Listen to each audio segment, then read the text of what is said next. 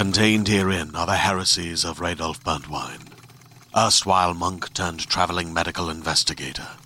Join me as I uncover the blasphemous truth of a plague-ridden world, that ours is not a loving God, and we are not its favored children.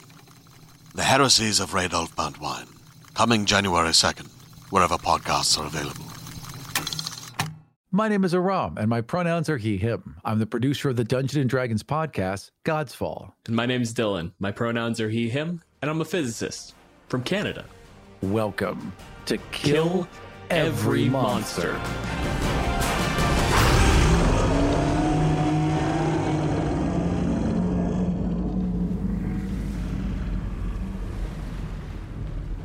This episode, we are featuring the Aboleth.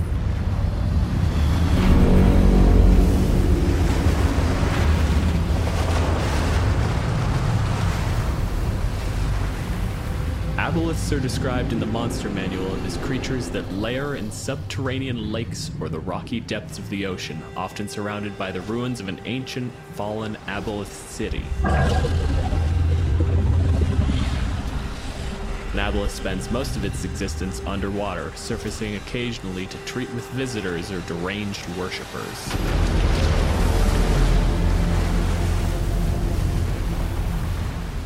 Which tells us nothing about the Aboleth or what it looks like. Absolutely nothing. There's not a single description in any book.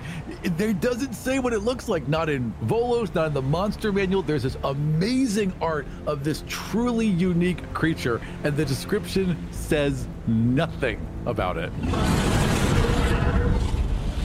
We are joined by Rich Howard.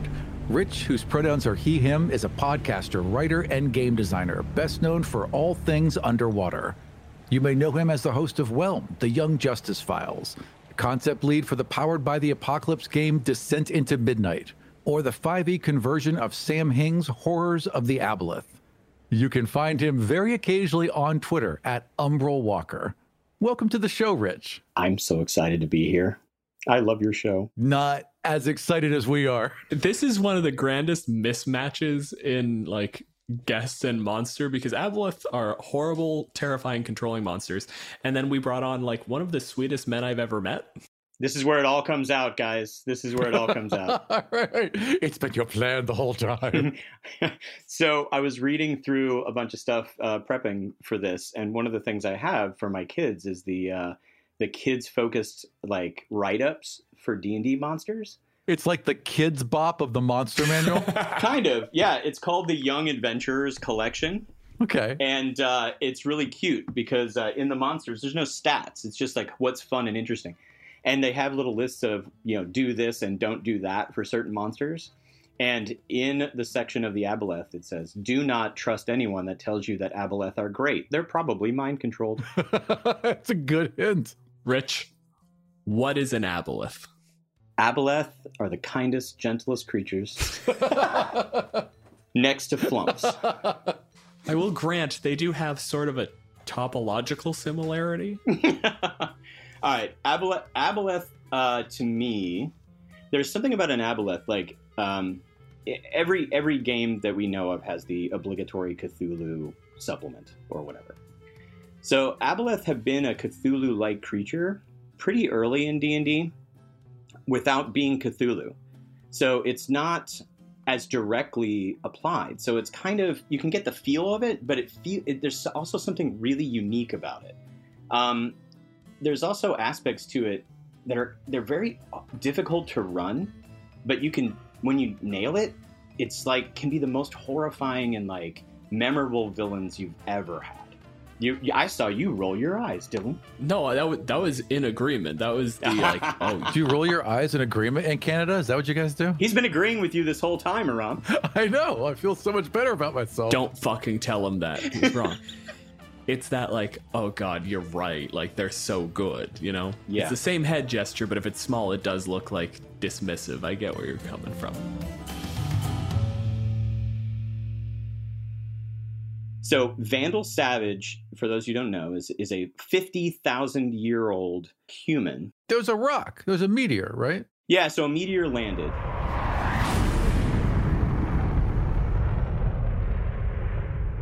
gave him immortality. And in Young Justice, it turns out that he's been alive so long and has been many key historical figures in history that he actually gave birth to all humans who have the metagene. He's like the father of everything. And as the show does really well, which the comics almost never, ever do well, he has a long-term plan, a 50,000 year long-term plan to protect his children on his planet, to make everything better. And it's written so tightly from the episode 1 of season 1 to the season 4 we already have, that you're seeing that everything is working to his plan. That is incredibly difficult to do. And Aboleth are older. They have more memories. Perfect. They memories. never lose memory. So every single Aboleth has all knowledge from itself and every creature it's ever come in contact with in perfect recollection. Rich, what is an Aboleth? It is a Cthulhu-like creature. It's tentacled, three-eyed, big, spiky mouth. And I think the reason why I avoid that necessary conversations because those aren't the most interesting things about what they are. Oh, absolutely not. So what are they? They are their memories. What are they? They are manipulators. What are they? They're older than the gods. They are immortal beyond the concepts of what even a human or a lich or a dragon can think of as immortal. They are actually the most immortal thing in the monster manual. There are a couple of creatures, most fiends, I think devils and demons have this, and I know Rakshasa do as well, where if they die, they come back to life on their main plane. But if you go to hell, you can kill a devil. If you go into the abyss, you can kill a demon. If you kill an Aboleth, it reforms, its soul goes to the plane of water, and a body forms for it, and there is no breaking that loop. Aboleths are just older. Everything we talked about, demons, devils, are all part of an existence that is now our order, our natural order. But they existed before that. There's just a before that Aboleths are from. They're just this slightly older thing that existed in a time that we didn't have all this chaos and noise. And they've just been bitter ever since. And I do love that. My heart, my little bitter heart does enjoy that about them. And it's really difficult, like, particularly even if you're creating your own worlds, it's really hard to think of, like, what comes before, you know, humanity, what comes before the elves, the fairies, the dragons, right? We've got a book here that I used to teach my kids.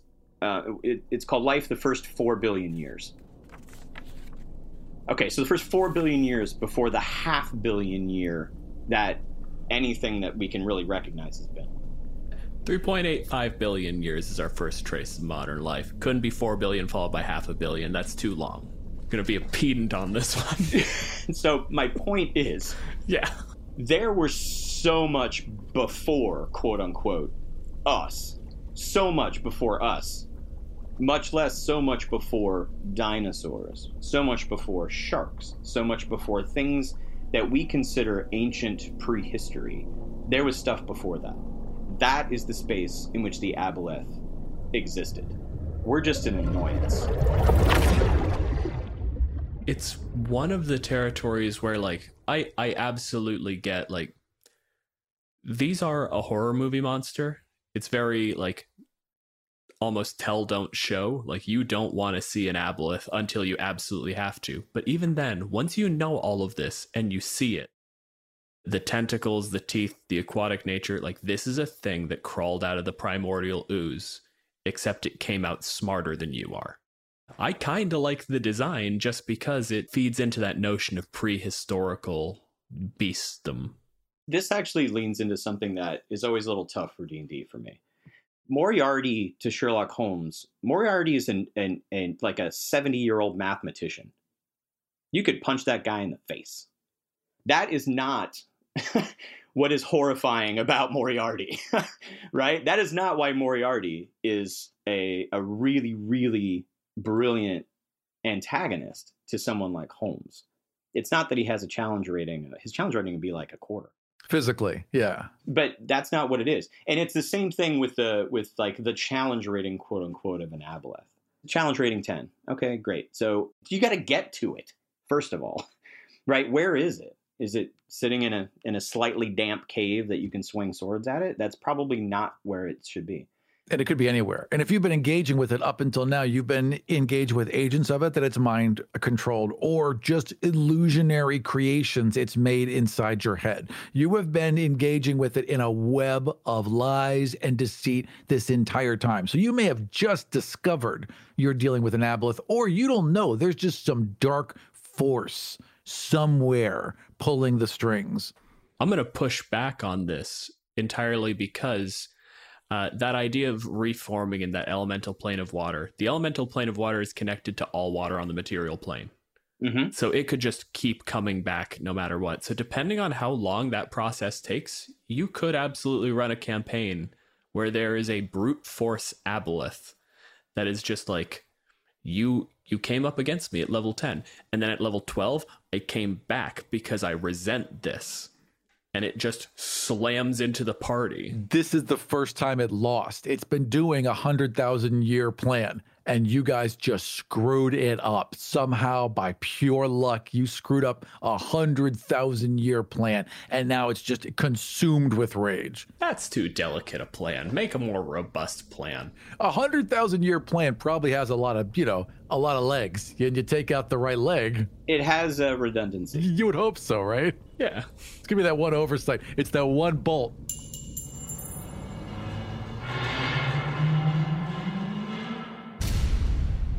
So that gets me into some other stuff about the Aboleth that I do when I'm running Aboleth, but that's not, which I think is unfortunate, is not really in the monster manual. You have a creature that just reforms its body. Why does it reform its body this way? Why doesn't it reform its body in what ways that it needs to get jobs done? You have an Aboleth who has a brute force attitude towards solving problems. Why doesn't it come back in a brute force body? Why doesn't it adapt itself? And coming for like the Horrors of the Aboleth you mentioned in the intro, Sam Hing is a brilliant designer, and he did this Horrors of the Aboleth for Pathfinder in 3.5. I converted it to 5. And it's amazing because it's all of these different challenge ratings, all of these different like mechanical things. It gets into something else that I really love, which is this like biomechanics and bioengineering technology that's based on this evolution of biology. And you tell me that a creature that has all of this perfect memory and this powerful psychic abilities and this ability to mind control things and control water and do all this stuff, and you tell me that it keeps coming back in the same body all the time. The writer in me just wants to be like, no, it needs to be like each time that it comes back, it's going to solve its problem that it had the last time in an interesting, subtle way, right? You know, not just like, oh, it's immune to my power now, but like, no, how did it get to me differently than it did before? How did it find out what my weakness was the last time, and how is it going to go after it this time? I also do like the idea of a super ancient force that just never changes. It's like a super old shark. This is the best you're gonna get, and it just keeps coming back. Hey, I can't argue with that either. Like that perfect form thing from a shark or a crocodile, you know, alligator, these things that are so ancient and they've never had to change. There's never been a force of change. There's also the argument of cultural elements because like the monster manual gives them cities. These are a primordial ruling class that are running out of spite against the gods. And you've just implied that our form is insufficient? No. The only thing that could beat us was the gods until this obnoxious little shit wandered into my cave. I'll go back and I'll kill him, and then I will continue being perfect. I do love the arrogance of that. One of the things they didn't really roll forward into 5th edition, that gets into some of the things that you have to really be careful with. You're dealing with a creature that controls minds. Dealing with a creature who dominates other creatures. You get into creatures... In the history, there was the Ulat Kini. So the Ulat Kini was what after the Aboleth fell, then this became like this race called modern civilization called scum. And those were the previous edition's versions of this thing. But the Ulakini were a race that, were enslaved by, but also were part of the entire civilization of the Aboleth. And so they don't really mention that in 5th edition that I'm aware of. I haven't seen any references to them. There's not a lot of background on the Aboleth, just kind of like what they are. Maybe for the best.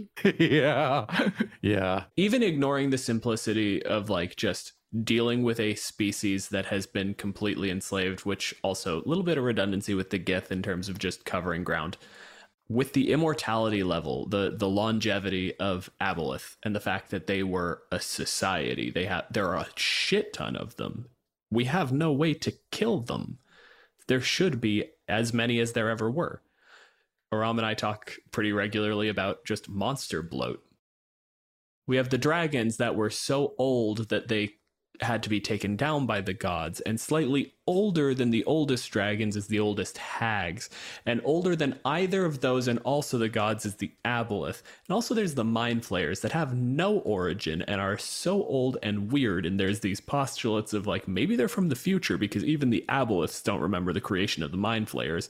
You have to stop putting things in at some point.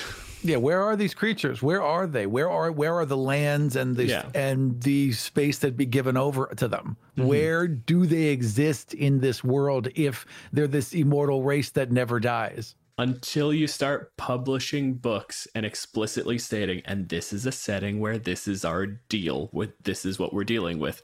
Please don't put in the weird slave race from the Aboleth Empire. Right. You can't just say that and then leave them hanging there. Well, and this is where I get into my marine science thing. Like the amount of space that exists in the ocean is beyond comprehensive to us compared to even just what we think of as how much space there is on the surface in our tiny little wedge of the surface that we live on. And so when you're talking about the Aboleth, they never say how many there were. So what if there were 50 of them? But they're all living in the ruins of Aboleth cities. That would imply city. But the cities themselves, which gets me into, again, the Ulakini, right? If you go into the stuff where like, oh, the goblins were created by Maglubliet, right? Or the dwarves were created by, or the gnomes were created by. Well, you could say like, okay, well, the Aboleth were before all of this stuff, and they were before the gods. So were the Ulakini, were the scum, the Ulakini, were they enslaved races? Because that sounds like they didn't exist yet. Or were they literally created by the Aboleth? Mm. Are they another version? Because they are also immortal for age. They can be killed, right? Unlike the Aboleth, but they're immortal. So were they created? Do we know where they are? Do we assume that they're enslaved? Or is it just like, oh, well, now, over time, a current, like more Ulakini can be made in a weird kind of not quite the same way because there happens to be all these humanoids running around and we're just going to use a few, right? And so that can be a way to go for it as well. That's very fair, yeah. It's still dark. Oh, yeah. I create a whole race of people to immortally serve me. They're not flumps, okay? I lied earlier. They're not flumps. You cannot tell a non-dark story with an Aboleth, just inherently.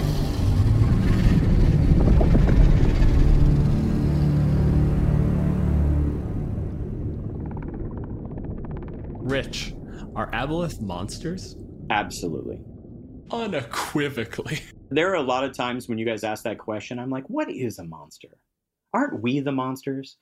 In this particular case, I think if you're thinking of a monster, quote unquote, as something that has completely alien needs, wants, if you're going to position humanoids as the protagonists, it is unequivocally an antagonist.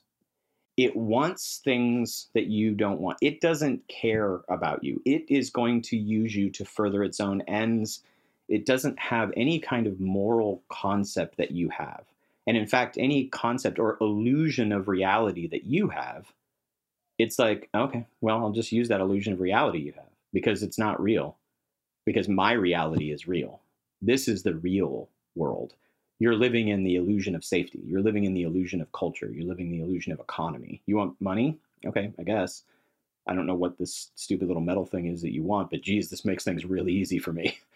You're dealing with something that is, for all intents and purposes, a god, except it doesn't care about or respect you even as a worshiper. Like, the gods care about the other species. They're at least concerned. A god wants prayers. A god is taking care of some aspect of reality. An Aboleth does not fucking care who or what you are. And put another way, a god wants and or needs something from its worshippers. So either it cares about them or it needs something from them. And Aboleth doesn't want or need anything from you. It needs you to get out of its way. The truth is, there's just something stopping us from going back to reality, right? These gods are almost a temporary blip in the way. This is just the hiccup until we're back to our existence that was a long time before all this nonsense came along. And that's one of the beautiful sort of eldritch horror elements of it, is at the end of the day, unless you write in, and this could be the cool seed for an adventure, finding a way to kill and actually destroy an Aboleth. But at the same time, unless that is the thing you do, the party never wins. There's always a threat in the future. You've gotten the Aboleth out of the way, and it'll be back. It doesn't care.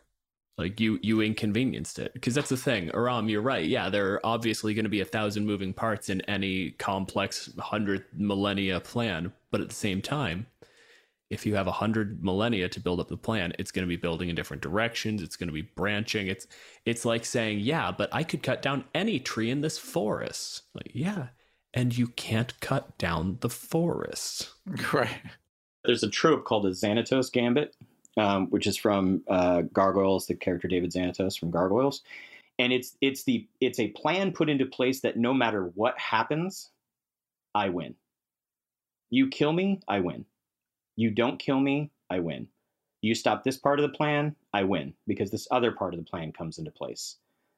And when you're dealing with somebody unlike Xanatos, who's mortal, and you're dealing with an Aboleth, it's like, okay, so you killed me. I mean, whatever. Like, first of all, I'll be back. But second of all, like, I don't have to directly direct anything that's happening. Everything is already in motion. I'm going to regenerate before more instructions need to be put into the machine. So when we're talking about, like, the Aboleth is just like, this is a blip on the radar, right? I mean, so the Roman Empire was, what, 2,000 years, 1,000 years? However long the Roman Empire lasted. Or even the United States, which is just a few hundred years old, right? And we're living in that reality, some of us anyway, are living in the reality, whatever this reality is of the United States. Imagine what that looks like to a creature that was alive if you say, well, our civilization was around 1 billion years underwater, ruling everything, when the continents were still moving around. And, you know, plants, literal grass hadn't even evolved yet. Eldritch horror is not a genre that D&D as a system is made for. This is the time where I'm like, yes, good. This is correct. Yep, this works. You've created a monster that, like I said, is an infinite boss monster that will just keep coming back, that is slowly going to rule the world, that is plotting the destruction of the gods, and something so vastly beyond the characters that at the end of the day, your campaign dealing with an Aboleth feels like this tiny little intersection with the Aboleth's campaign way the fuck over here that it does not notice you.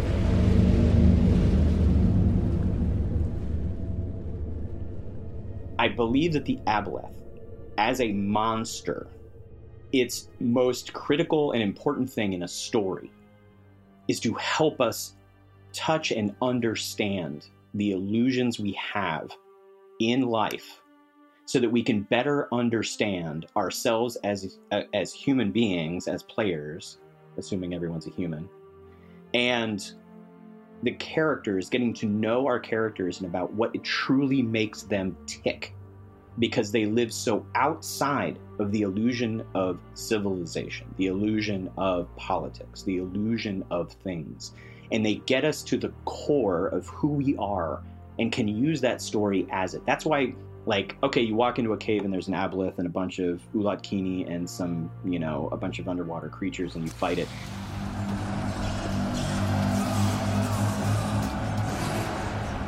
That is zero interesting to me.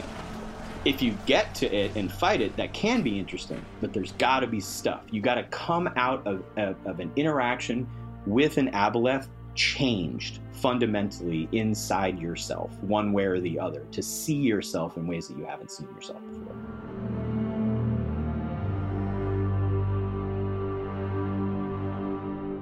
If you do go deal with an Aboleth, it is like, okay, we have to now. We have exhausted every other way of dealing with this. Now we have got to get a boat, go to the middle of the ocean, or dig into this cave, or teleport into this extra dimensional space and actually deal with this. But it's never your first option. Like, that is a end of the road option. And you've been interacting with this thing for 10, 12, 15 levels.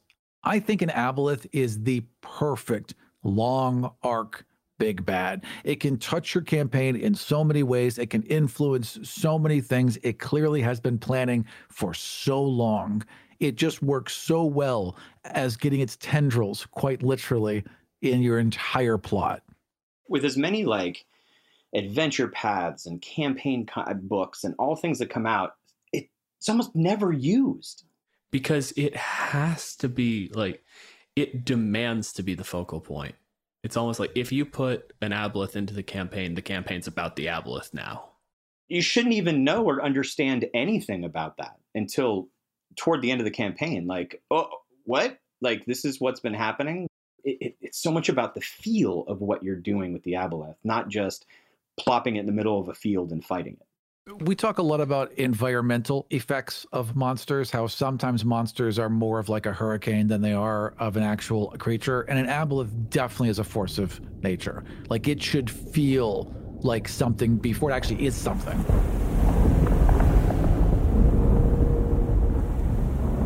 It's an event, right? Like, it's a natural disaster before you even understood what natural disasters were. Yeah, it's a hurricane with a plan. Tsunami with a plan. Yeah. It's the one who told the butterfly to flap. It's exactly what it is. Yes! It's precisely what it is. Wait for it. And now. And then they just wait 10,000 years for their plans to unfold. Tapping its tentacles together, like exactly. Mr. Burns. Yeah. Right? Little bubbles.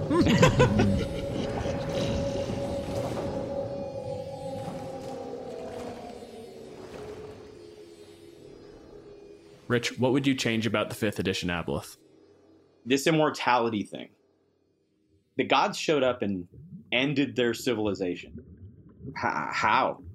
There's way more civilization underwater than there is on the surface. There are way more sentient and sapient creatures underwater than there are on the surface. So what if they weren't immortal? What if they lived a really, really long time, but the gods came down and they were strong enough and powerful enough and knew a way to actually literally kill Aboleth until there were only, 50 left.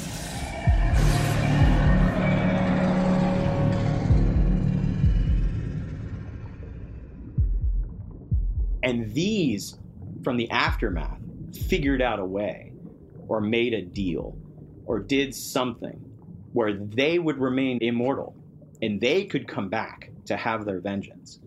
That fuels rage. That fuels bitterness. That fuels anger. Otherwise, it just feels like, yeah, you're bitter? That's a long time to be bitter.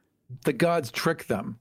Part of getting locked in, they lock them in with their old emotions. They lock them in with their old feelings. They can't mate. They can't create new ones. This could also be why they can't evolve. What they did was they pulled a Doctor Who on them. They pulled a Jack Harkness on them. Yes, they can't die because they're locked in time and they can never change.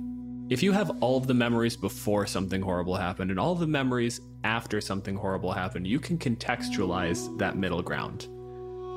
But if you're the last generation, if you're the last handful that survived a terrible event and then locked yourself in the state of trauma that you had immediately after that occurred, I'm not a fan of stories where you take someone reasonable, have something horrible happen to them, and go like, oh, there's no recovering from that, and now it's made them evil.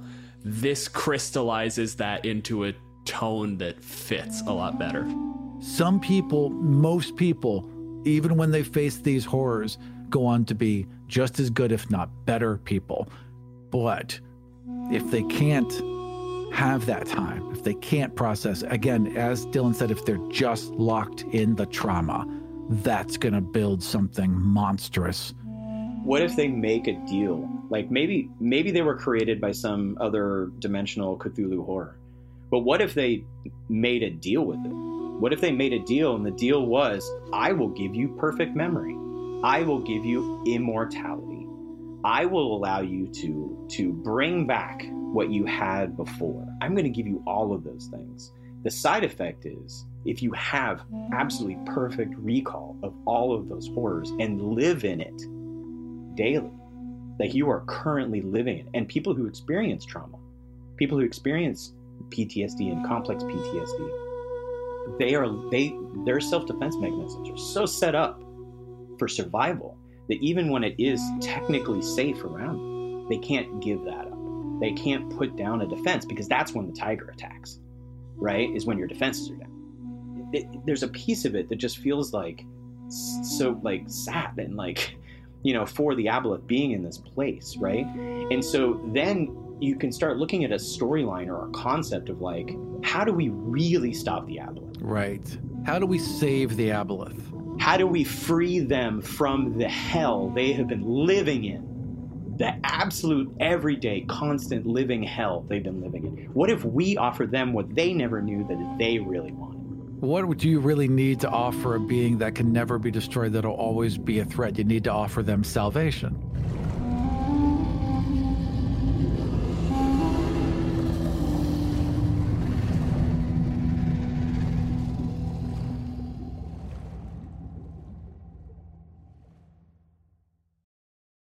Hey there, this is Justin Bartha. I made a funny new podcast, King of the Egg Cream. It has the greatest cast in the history of podcasts with actors like Louis Black. I'm torn by my feelings for two women. Bobby Cannavale. You can eat it, or if someone hits you, you can put it on your cut. Melanie Linsky. I wonder what these marvelous things are that look just like boiled chicken feet. Jason Ritter. I can break things and pick locks and kill people. Michael Stuhlbarg. The whole point is to inspire people that they should make themselves better. Ari Grainer. No, don't whet its appetite. What are you, an idiot? Me, Justin Bartha.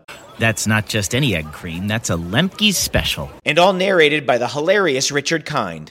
This is the story of Harry Dalowitz and how he rose from nothing to become New York's King of the Egg Cream.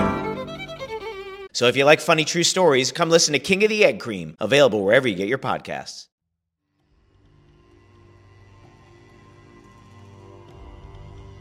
Last time on Kill Every Monster. Summon my imaginary friend's sword. The sword itself, I believe, to be a manifestation of my friend. I want you to tell me about the first time your imaginary friend lent you his sword. Oh, I was being bullied. And like people are like, I'm a scrawny guy, and I was being like pushed around, unable to like stand up for myself. Like suddenly the sword just like appears in front of me, in between me and the bullies. And I pick up the sword and I point at them, and that's enough to scare them away. And it's been with me ever since.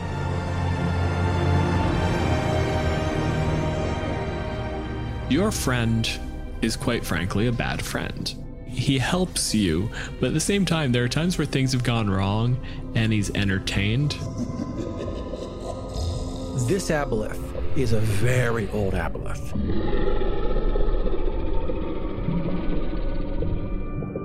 This whole complex, this whole structure existed in worship to it. And it was at one point very, very powerful, to the point where people had to come and stop it.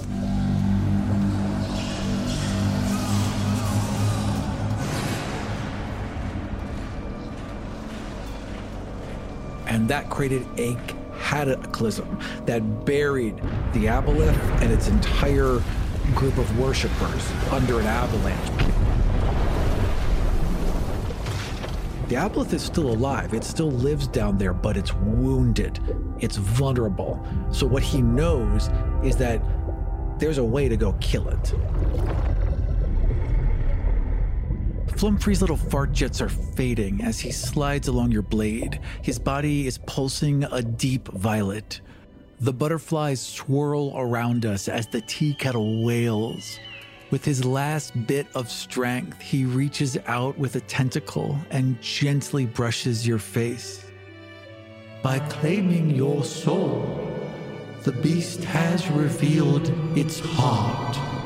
And you are shown exactly where the Aboleth's heart lies, and at that moment you are certain your sword would destroy it. I believe in you, Arx, he whispers, and then slumps to the floor.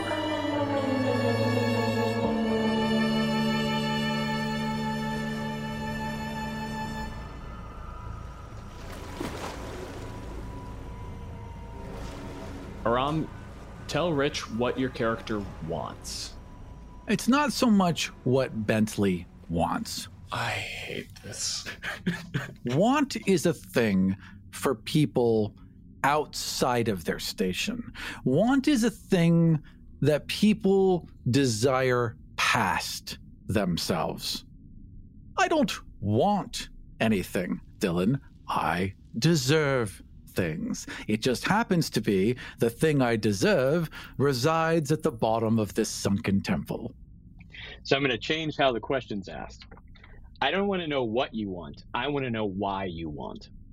Well, why I deserve to have these things is because power needs to consolidate. It's a natural thing. If it has to consolidate, it needs to consolidate with those most worthy, those most capable of wielding it properly to its fullest extent. And therefore... You're why they put word counts on assignments.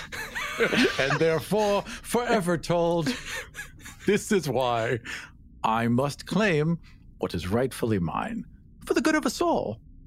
Did Dylan leave?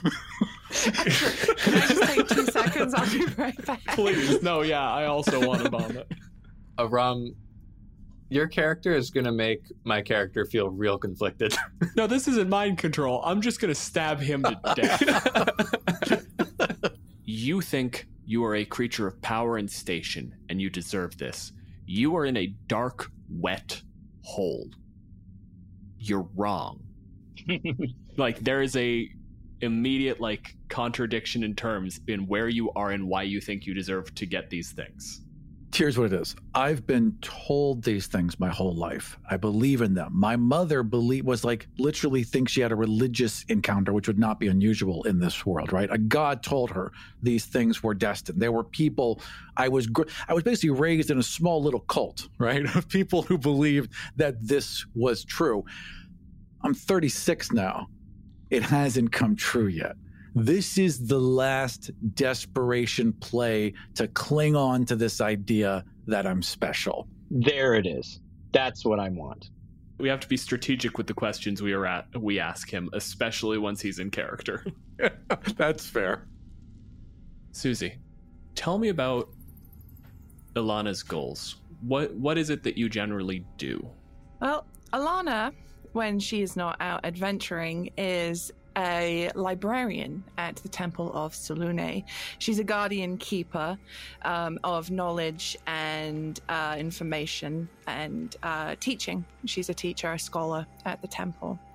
And her whole life has been driven by that pursuit of knowledge and of that pursuit of bettering herself, getting closer to her goddess, doing good in the world through spreading knowledge, teaching the youth, teaching the old. She'll teach anyone that wants to listen. And her lessons semi-popular. She gets a little bit verbose at times, you know. There's students that nod off in her lectures, but she's just happy to be there regardless. But she's been there for quite some time. Being a high elf, she has a long lifespan, so she's one of the more tenured professors at this temple. But she's starting to yearn for a little bit more than beyond that. She's been there a long time. She's put in hours and hours of research, but no one ever really acknowledges the work she's done. No, and that's fair. Everybody gets that wanderlust. Everybody kind of has that feeling of needing to get away from the desk.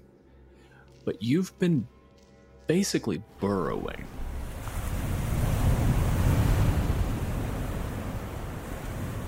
Out on the Sword Coast, you've been plunging into these ruins. There's evidence that there was a war fought against something. Lots of people died, an old city. What drew you here specifically? She found an old dusty tome about a set of ruins, an old civilization that was here hundreds, maybe even thousands of years ago.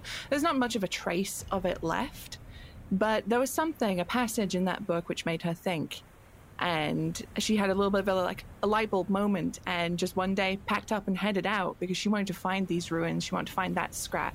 She wanted to find that juicy discovery.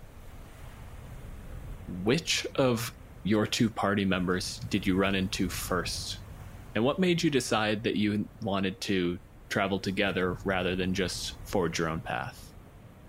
I think she probably bumped into maybe Bentley first at an inn or a tavern somewhere along the road. And although she may find his personality a little grating, fair. She spent her time around people like Bentley. She knows how to maneuver around someone with such a, shall we say, a personality. And she heard he was heading out that way. And, one thing she's also learned from her time at the temple is if someone with means is encouraging something, you go along with it. Because, you're going to get good lodgings, you're going to get good food, and you never know, a little gold might fall in your pocket as well. This is basically a walking grant. I was never headed that way. I heard just a little snip about you searching for something. Dark, or maybe handed you a glass of wine, just started to chat you up, and you told me something I wanted to hear. And then I just started to spin whatever you wanted to hear to ensure that I'd be coming along on this journey. And I do have coin to spend that I stole a few minutes ago and will continue to steal in order to fund whatever we need to do. I won't tell you that of course I have some story about my aunt was always generous. And then we just continue on our way. Wonderful. I love that. So then, Aram, you clearly have this sort of wealthy persona going. Bentley is a heavy air quotes man of means. Thank you. When you realized you were basically wandering through a wet cave for the next couple days, did you ever question it? I perhaps would have worn different leather. But, look, do I want to be here? Is it awful? Is it gross? Is it beneath me? Why, yes, quite literally. Sometimes you have to lower yourself in order to find your true strength. Then I want to know, what was Bentley's feeling on seeing Oryx down here? How did we run into Oryx? I've been wandering around in these caves a little bit aimlessly slightly. I'm just a human, and these are some very dark caves. Filled with guilt. Yes. And stumbling around, filled with this deep sense of guilt, of dread, some doubt. It's been maybe the first big seed of doubt that maybe this isn't where he should be. And it's the feeling of like when you were, perfect analogy, like when you're swimming in like the ocean and you get out like a little bit too far and you look back at the shore and you're like, oh, I don't know if I can make it back now. And he's realized how deep he's gone. And then to his delight and surprise, he sees other people and he just like latches onto you as somebody who can either guide him forward or out or just wherever. At least he's not alone. What state are you in? Like, are you full Gollum right now? Are you somewhat main? How long has it been since Flumfrey tidied your laundry know? I think that was pretty recently. I think it's only been a couple days, so it's still like fresh. And you've had enough time to wander through the tunnels to a little area that's accessible from another cave to the surface, somewhere where like they didn't see what happened. They have no knowledge of it. Then I guess from Bentley's point of view, he'd be suspicious of why you're here, because what would be the reason you would have given? And like when you see me, I'm not carrying any weapons. Right. I'm carrying like survival equipment. I've just got like a walking stick or whatever, like something to kind of help find my footing. Like you're not geared up right. You shouldn't be here, right? Right. It doesn't really look like I should be able to defend myself in any way. But like I would basically tell you I'm lost. I don't know where I am. Please help me. Rich, I want to know, what's the historical tidbit that you fed to Oryx that made Ilana think he was worth keeping around, worth traveling with? So, Ilana, you said that you found an ancient temple, very little known from that. You found some bits and pieces of some writing that you were unable to really piece together. And you had some suspicions about it. But as soon as you like had it out, you're looking at it, and Oryx is there and sees it over your shoulder and says, "Oh, that's a really interesting take on that." As if he could just read what was there, and you're like, "What are you talking about?" "Oh, this is a viewpoint from, some ancient culture, whatever it happens to be, on the history of how the gods came to exist." So he's looking at it as if he's reading it like it's common, and it is not. He's just casually reading a Dead Sea Scroll, just over her shoulder. Yeah. I think it's just knowing. There's a knowing you had, and it just was like, oh, that's actually really interesting. And you're just casually having a conversation. And unless she says something to you about the fact that you shouldn't be able to read this, I don't think you do. I don't think you are in the back seat. So you're acting almost as like a pre-processor, like the knowledge that is hitting your head, Alex, has already been translated. You have no idea that you shouldn't understand. Yeah, it's just, I don't know where I just picked it up. Right. It's like when you read something on the internet 10 years ago and have no idea why you know this information, but it's like just some like really obscure bit of trivia. And you're like, yeah, of course I know. You picked this stuff up along the way, right? You're not a worldly person, Oryx, right? So you just know this thing and you don't know that this is unusual or something strange. I think Ilana isn't suspicious at all. She's one of those wonderful academics that has absolutely zero common sense. She's not thinking, why does this person know this? This is strange. Speaking as an academic, one of our grandest plagues is not recognizing that other people don't understand. So if someone came over to me and was just conversant in nuclear physics, nothing would click for me that like this is out of the ordinary. Yeah. Of course you also know this. Great, cool.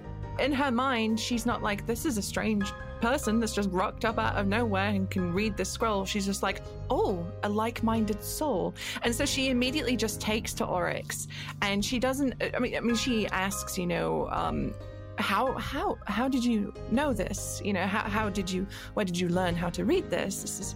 And then she spouts off, this is from civilization that's been gone for thousands of years. There's not a living speaker that can speak this language. And then she's like, until today. And she hits him with that, interested face. Do you have an answer? Bentley doesn't like when the focus of attention is off of him. So Bentley is like talking about how the architecture is this and that, and just try to make up bullshit to try and draw the spotlight away, but it's not working at all. Aram, I want you to give me a history roll just to see if you can say something useful. I've got a +2. And I rolled an 8 plus 2 is 10.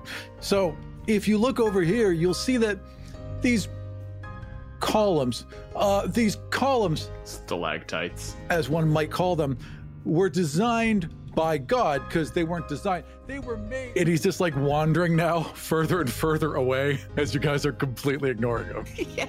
In her mind, Alana's like, that's a common misconception. It's often thought that they were formed by a god, but really, if you look under it, she's just like in her own little monologue.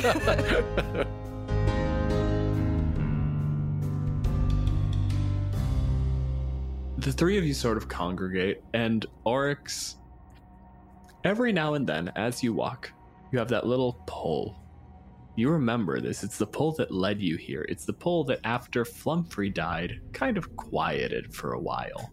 Oh, is that what we're saying happened now? Flumfrey just passed away. Did he? But largely you wander. I'm going to say it's about 2 days before the tunnels start to open. There's a phase where almost it becomes temple-like. There are true columns and stonework and masonry. Someone was making bricks and bringing them down here. Dwarves were here. Yeah, only dwarves know bricks. Great work, Bentley. Thank you. But you get down and it becomes more natural again. It starts opening up into true caverns. Not tunnels, not little rooms. Huge spaces, wet, slick walls, and eventually small ponds. Maybe just flooded tunnels, a little network throughout the entire place. Rich, you feel them. At first, you had that reach. You could touch Oryx like it was nothing. He was just another tendril. But now they're all close enough. When they start getting close enough that you would consider it your lair, what's the first thing they notice? What changes? This place that you're in, temple, is the first thing that Alana really notices. This is the same kind of temple that you had found before. This is some remnants of this ancient civilization worshiping this ancient deity that you are trying to find more out about and understand more. Maybe a precursor to Saloon, or someone who worked with Saloon who disappeared out of history and no longer has any followers. So this temple looks more organized than the one that you had found. There's bits and pieces of this, right? Echoes of this thing that are in this space. And where Saloon, if I remember correctly, is a god of the moon. And yeah, that's right. This servant had something to do with the tides, had something to do with the ocean, had something to do with this place that Saloon has a domain over, but maybe doesn't know as well as this servant had known. At some point, this was underwater, and it's no longer underwater. But the walls are covered in this thin, slimy, kind of a partially little lightly glowing mucus that's all over the place. Possibly some kind of creature, some kind of ancient benign slime.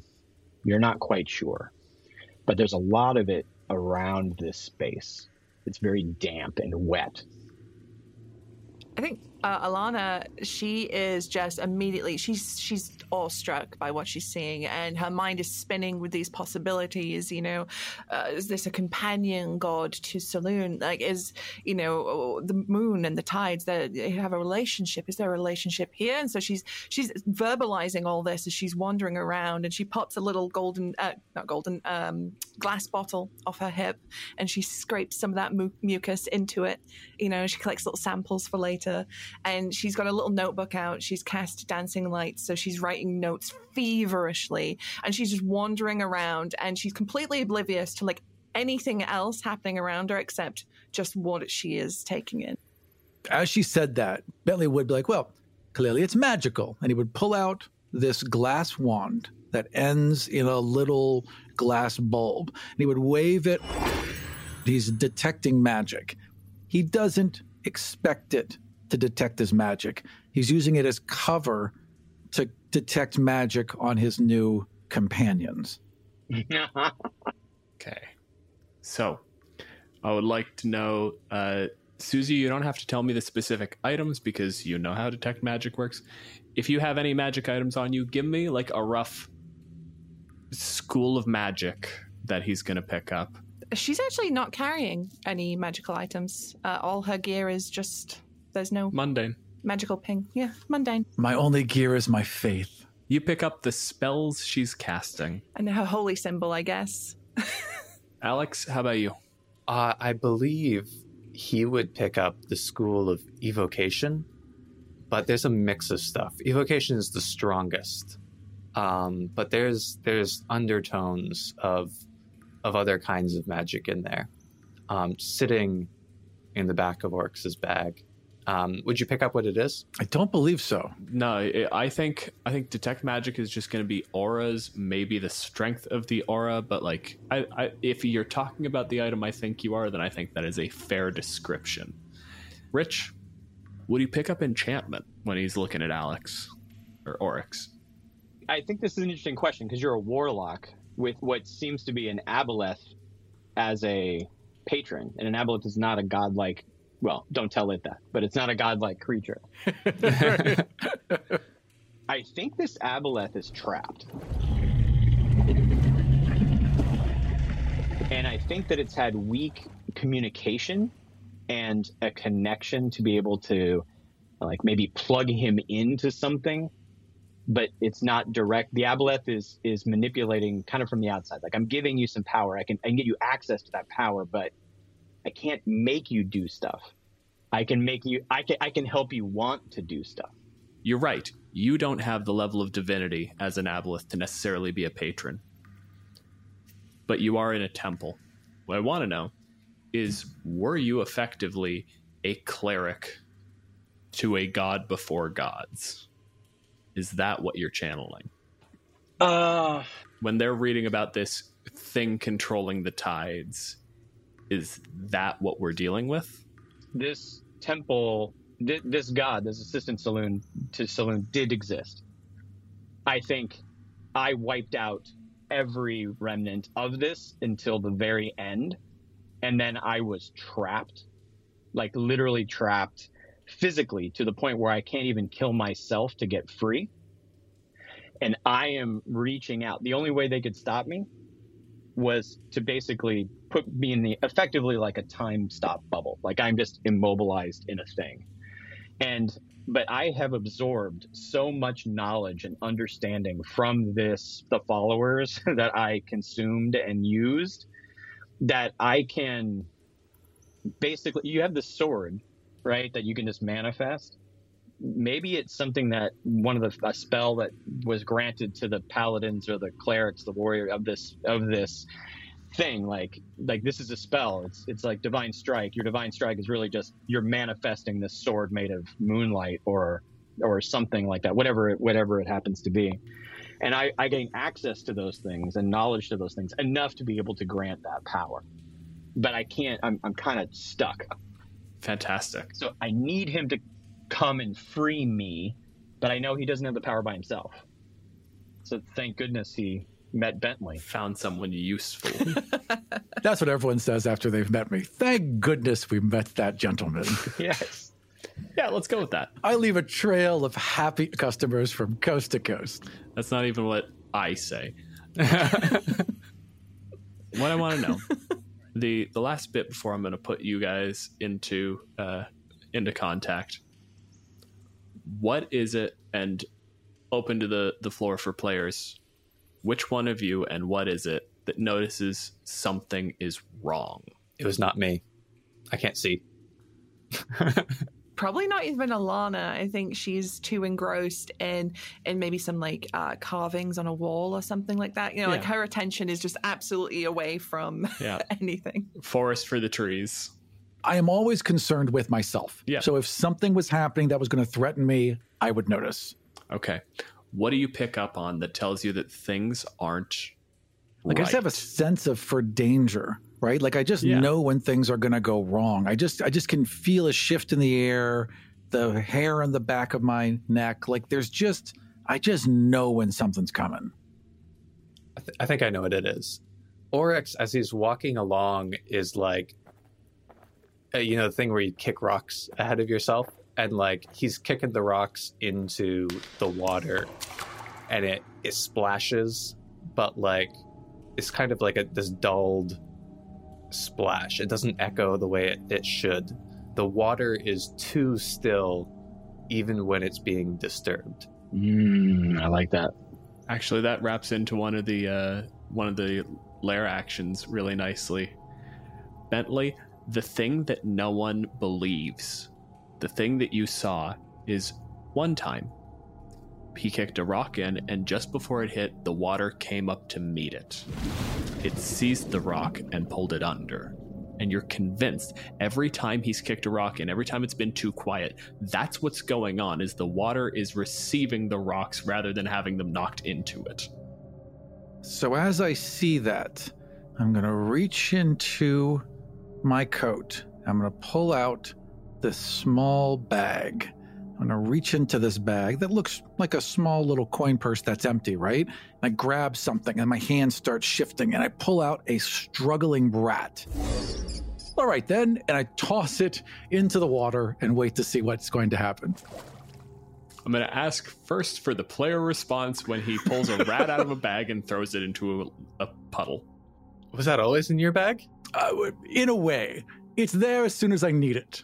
I think Alana does like a double take. She's looking at her notes. She's writing. She hears this rodent screeching. She looks up, sees this rat just get hurled into the water, and she's like, quirks an eyebrow and just shrugs and continues writing. Bentley's always been a weird fuck. This is just how she goes.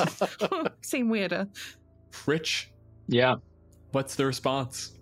So you throw the rat at the water.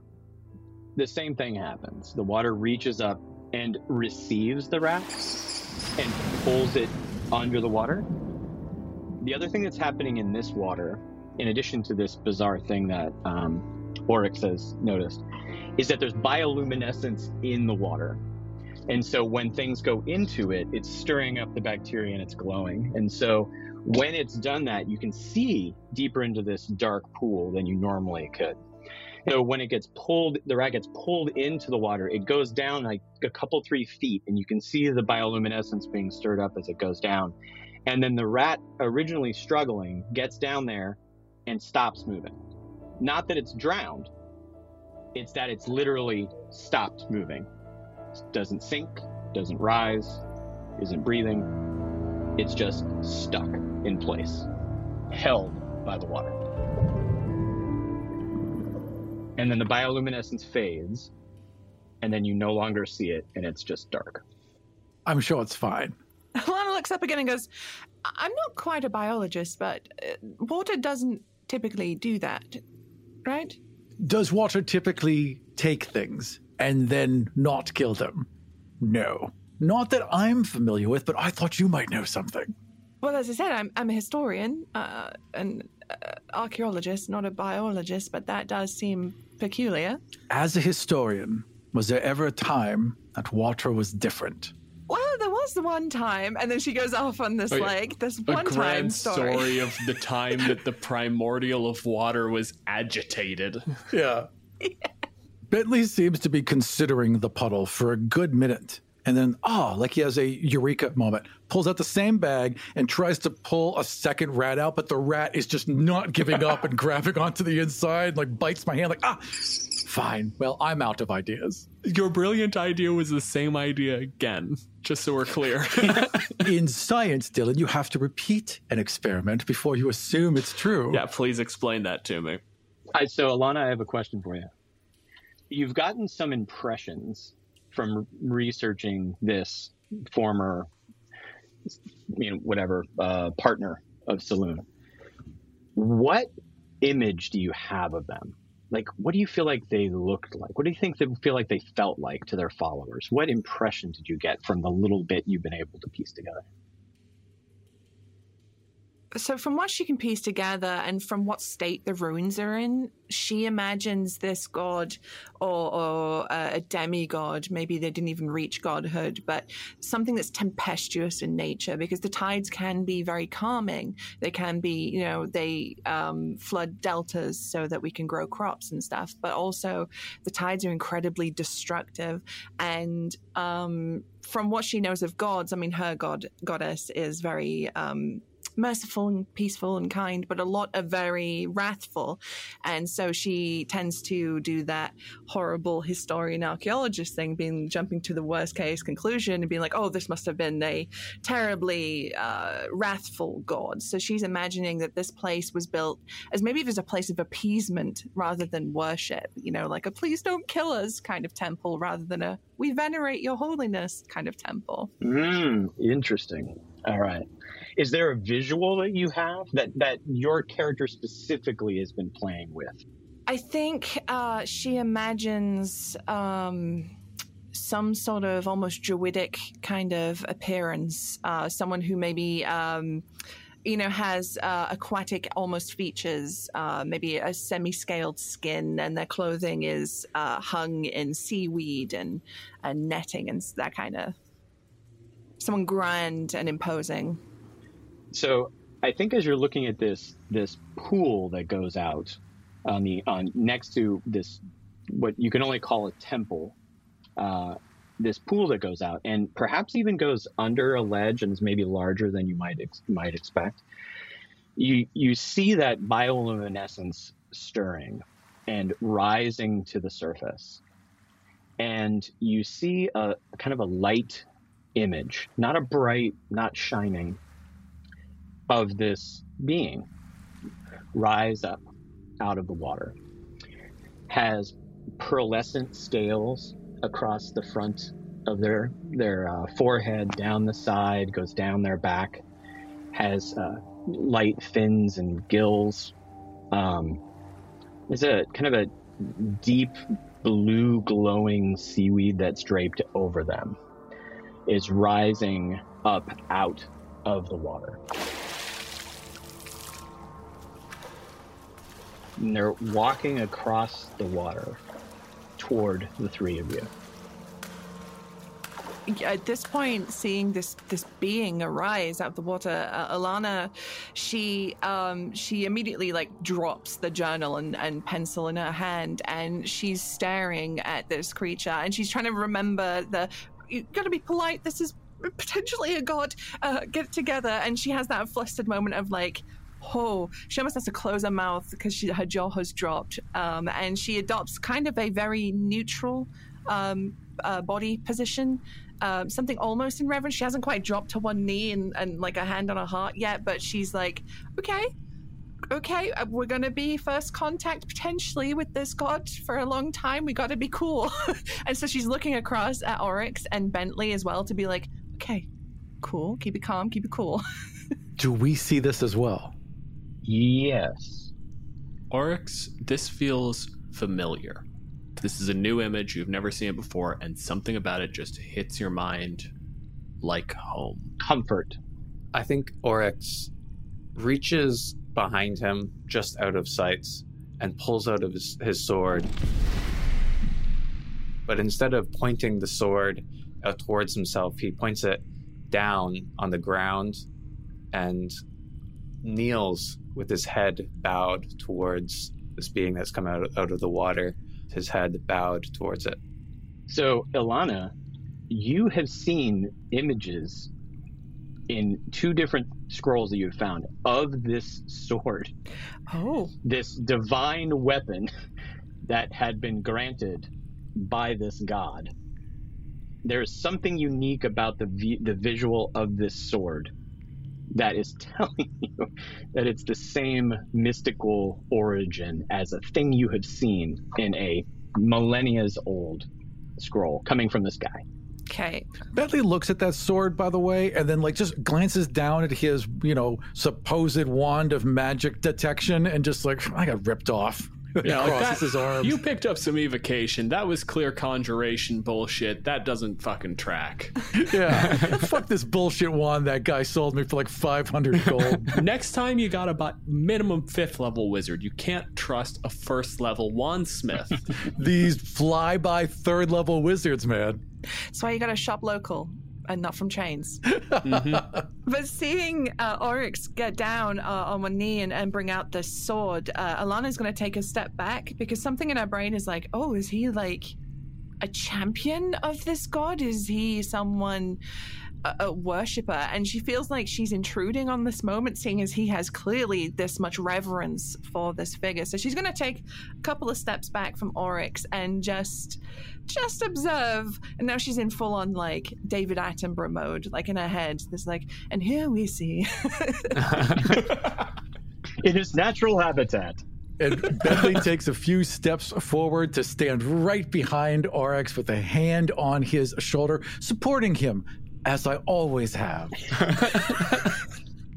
So Bentley, you get a feeling inside of your mind, like that thing you said that you're like, oh, I detect danger. Like I know when something's just not right. Yeah. And it starts being connected to the idea that, you know, every time you've had that feeling and you've gone through that danger, you have come out the other side a little bit more glorious. So is it danger you're sensing or destiny? Oh, I like that. I knew you would. That is a good thought I have just independently had. It is destiny. Destiny would feel dangerous. It would feel threatening, but clearly it must be. It also feels deserved. It's not fear that I am feeling. It's anticipation of my own greatness. Of course, that'll be a little scary. And every time you build this beautiful image in your mind, it is solidified, and it is granted some more permanence, some more. It all makes sense. Yes, so much sense. Gosh, I've always been right. Fuck. I had a little bit of doubt. You do once in a while have some doubt, but I've always been right about everything. Amazing. It's so great. For me, It really is. It's a shame no one else will ever feel this way. No, but everyone will get to see the glory that is Bentley. In a way, they'll get to enjoy it in their own small way by looking at me. You see what I fucking deal with? If only mobile phones were a thing on the Sword Coast, because I'd be there like, oh, this is going to be funny. Record. Just going to do a quick live. Twitch, quick. I came on the show to feed Aram's ego. I'm just letting you know. To be fair, it doesn't take much. It'll eat anything. It's like a goat. It'll just consume whatever you chuck at it. It's an ego? Yeah, it's exactly what it is. Anyway, so you approach the characters and your guys. So, Oryx, you kneel down with the sword out. What's going through your mind right now? I think what's going through my mind is like, I kind of instinctually reach out telepathically, and I feel like I finally found what I'm looking for. I finally made it, and I'm looking upon this being.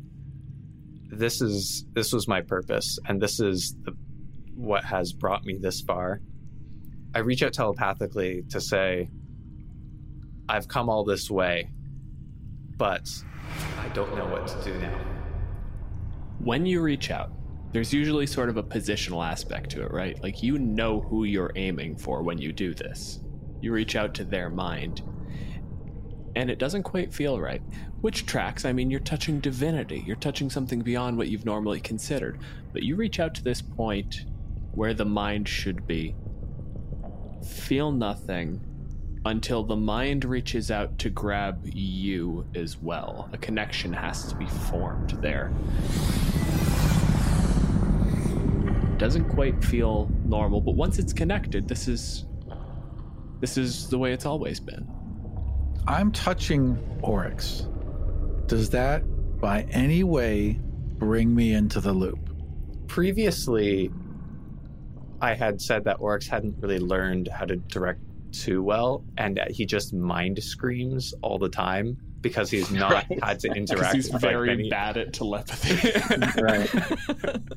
So that makes sense. Like you're just like in the proximity, and as I'm kind of reaching out, trying to direct it towards this being, and I don't quite find it. Like you're just close enough that you pick up on the message. I'm trying like amplifying it in the psychic space enough that you can pick up on that. It's like the emotional residue of like what he's saying. It's more the feel of what he's saying instead of the words, maybe. If it's emotion, the only emotion Bentley is searching for is like coveting, greed, avarice. Whatever is valued by this god will be the thing he wants. So in this connection, he would just try to feel his way towards that. You're trying to feel yourself into the telepathic connection with this god? Yes, 100%. I'm sure it'll be fine. I want you to roll me Arcana, and that's going to basically be your ability to integrate yourself into this magical link. Know that if you roll well, it's going to protect you. If you roll poorly, I'm going to give presents to Rich. Okay, excellent. I'm just gonna find my center, find the 3 eyes within my soul, and I'm going to roll Arcana. 16 plus 2 is 18. That's unfortunate. I was going to give you a free enslave attempt on that one, but maybe you rolled I don't like think that I'm or going to shit. need an enslave attempt on him. No. I'm just saying. Just dangle a few toys, and I'm like, yep, that works. I'm good. As we've sort of implied, you know mages. Yeah. It is legitimately what we said earlier. You pick up a few things, and you just, like, start trying to touch the arcane. You're bad at it. Can't cast spells. You don't know magic, but you know enough that when magic is going, you can fiddle with it. Some guy I was dating had one of those, like, you know, those arc reactor things where you touch them and your hair goes up, except instead of electricity, it was emotion, something they had invented in his mage school, right? So I was able to fumble with it. I kind of understood what I was doing, didn't really care, just really saw it as a way to, like, flirt, right? So I have some ability to, that is kind of what's going on here in a very weird and different way. Oryx, so you're communicating with this being and this idea of I don't know what to do next. Yeah, like maybe he asks, why have you summoned me here? And why did you choose me? Like what am I here for? Welcome, child. Out loud or telepathically? It's telepathically to everyone. Ooh. Fantastic. So everyone is hearing it. So when they say welcome, child, yes, they're talking to Oryx, but you feel it embracing all 3 of you. I chose you because you knew loss. I chose you because you knew pain. That there are others stronger than you who took advantage. And you deserved better. The weak understand strength. And gifting them strength will use it responsibly. I wanted you to come here because I need help. It's not using its mouth. So this being that's floating there, it is clearly just speaking to you guys into your minds, and its eyes move from Oryx to Alana. And when it moves there, it grabs you. It just your eyes are like the ocean in a stormy day. You know, it's just drawing you into it.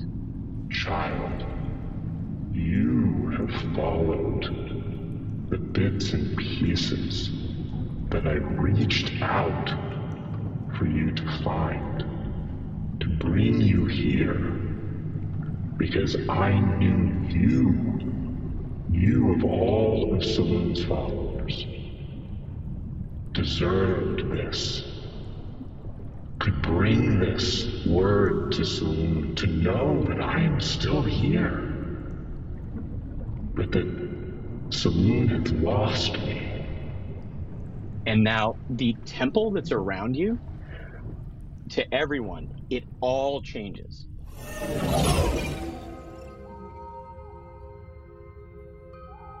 You see it cleaned up. You see it in its heyday. You see it underwater with these look like even possibly precursors to merfolk and Lokatha that are there that almost look more beautiful, more radiant, more happy, more everything than they are today, like in their glory there. And you see this temple and it expands out until you see like a city, an underwater city filled with this civilization. And then you see the water get dark. You see it get murky. You see everything get dimmer. It's like you feel inside what it feels like in a horror movie when the music changes. And then you see things coming out of the darkness.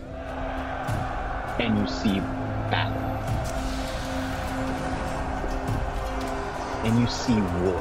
And you see these paladins and clerics wielding versions of this sword, spears, tridents that are versions of this, whatever unique quality these weapons have.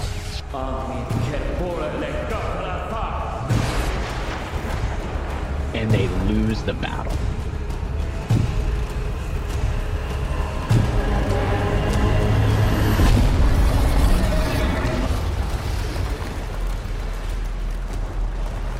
And these creatures come out. And this god has manifested itself personally to help defend this city. And some horrifying ritual is performed and captures this god and seals it down here and cuts it off like mind blank from being divinely detected by Saloon or anyone else. And it's been trapped here for a millennium or more.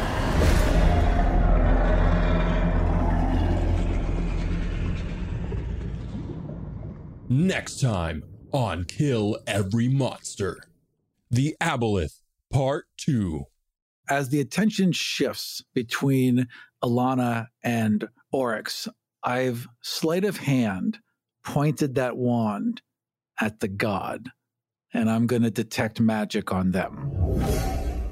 That all the magic is enchantment and illusion. And if I know anything, it's I know another liar. I can spot another liar. You know a bullshitter. Mm-hmm. Something's going on. Bentley would hear from behind him the rustling of scale mail and the clank of a shield, and she has a silvered spear, and she levels it at Bentley. What do you think you're doing? This creature is peaceful. Listen to me. It's lying to you. I can see its magics. And he would extend the other wand to you. So he's got one wand pointed at the god. He's in the middle of both of you, and he's extending his wand of magic detection to you that has a single charge left. This is where Oryx would also kind of get involved. He'd point his sword at Bentley, and it says, "But who here is the thief? Who here is the untrustworthy one?" For more information about us, notes for each episode, and ways you can help support the show, head over to killeverymonster.com. If any of the ideas we've discussed on the show have sparked some of your own, tell us about it on Twitter at KEM Podcast. You'll find me at DJ Malenfant and Aram at Aram Vardian.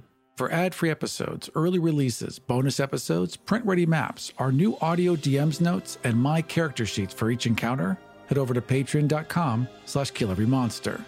You can also listen to ad-free episodes and bonus content by subscribing to the show on Apple Podcasts. Our intro theme and many of the sound effects you hear in the show were created by Battle Bards. Check them out at battlebards.com. This episode was produced by Aram Vartian and Dylan Malenfant. I also did the editing. Rich Howard was our guest. You can find him very occasionally on Twitter at Umbro Walker. We were also joined by Susanna Grace. You can find her on Twitter at Susanna Grace. And returning guest from our Flump episode, Alex Boer. You can find him on Twitter at Mr. Alex Boer. And if you are anything like me and all of that information just fell right out of your head, you'll find everything you need at killeverymonster.com. And we'll see you next time for Kill Every Monster.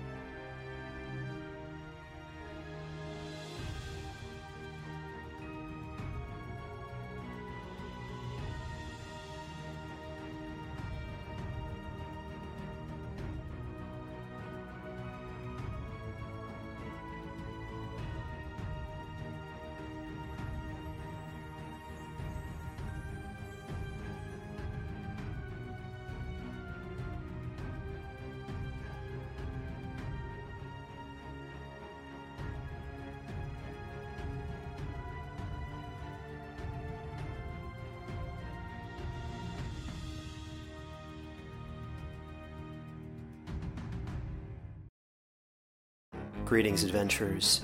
Today we're excited to introduce you to a new story, Dark Dice, a horror podcast that blurs the line between actual play and audio drama, where the story is determined by the roll of the dice.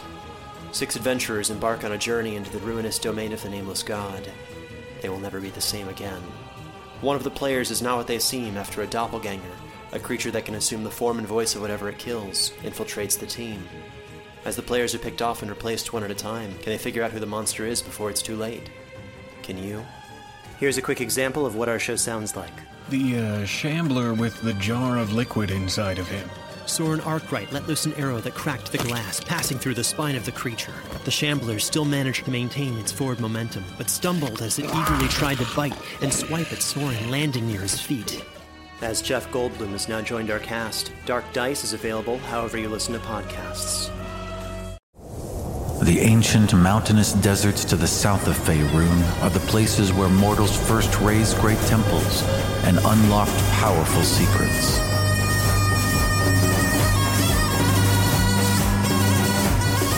A kingdom once fractured by infighting has been united under the iron claw of the red dragon Chazar. The Great Lizard's quest for immortality has become an all-consuming obsession.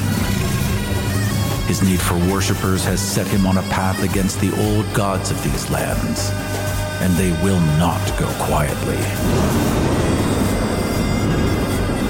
An unlikely cabal of deities has banded together to undermine Chazar and ensure that their temples remain protected and active.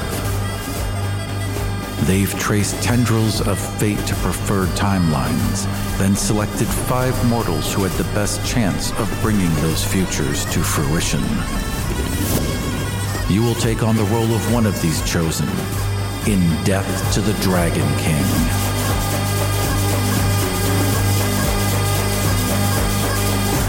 Find out more about this Start Playing Games campaign and all of my other available games at aram.gay.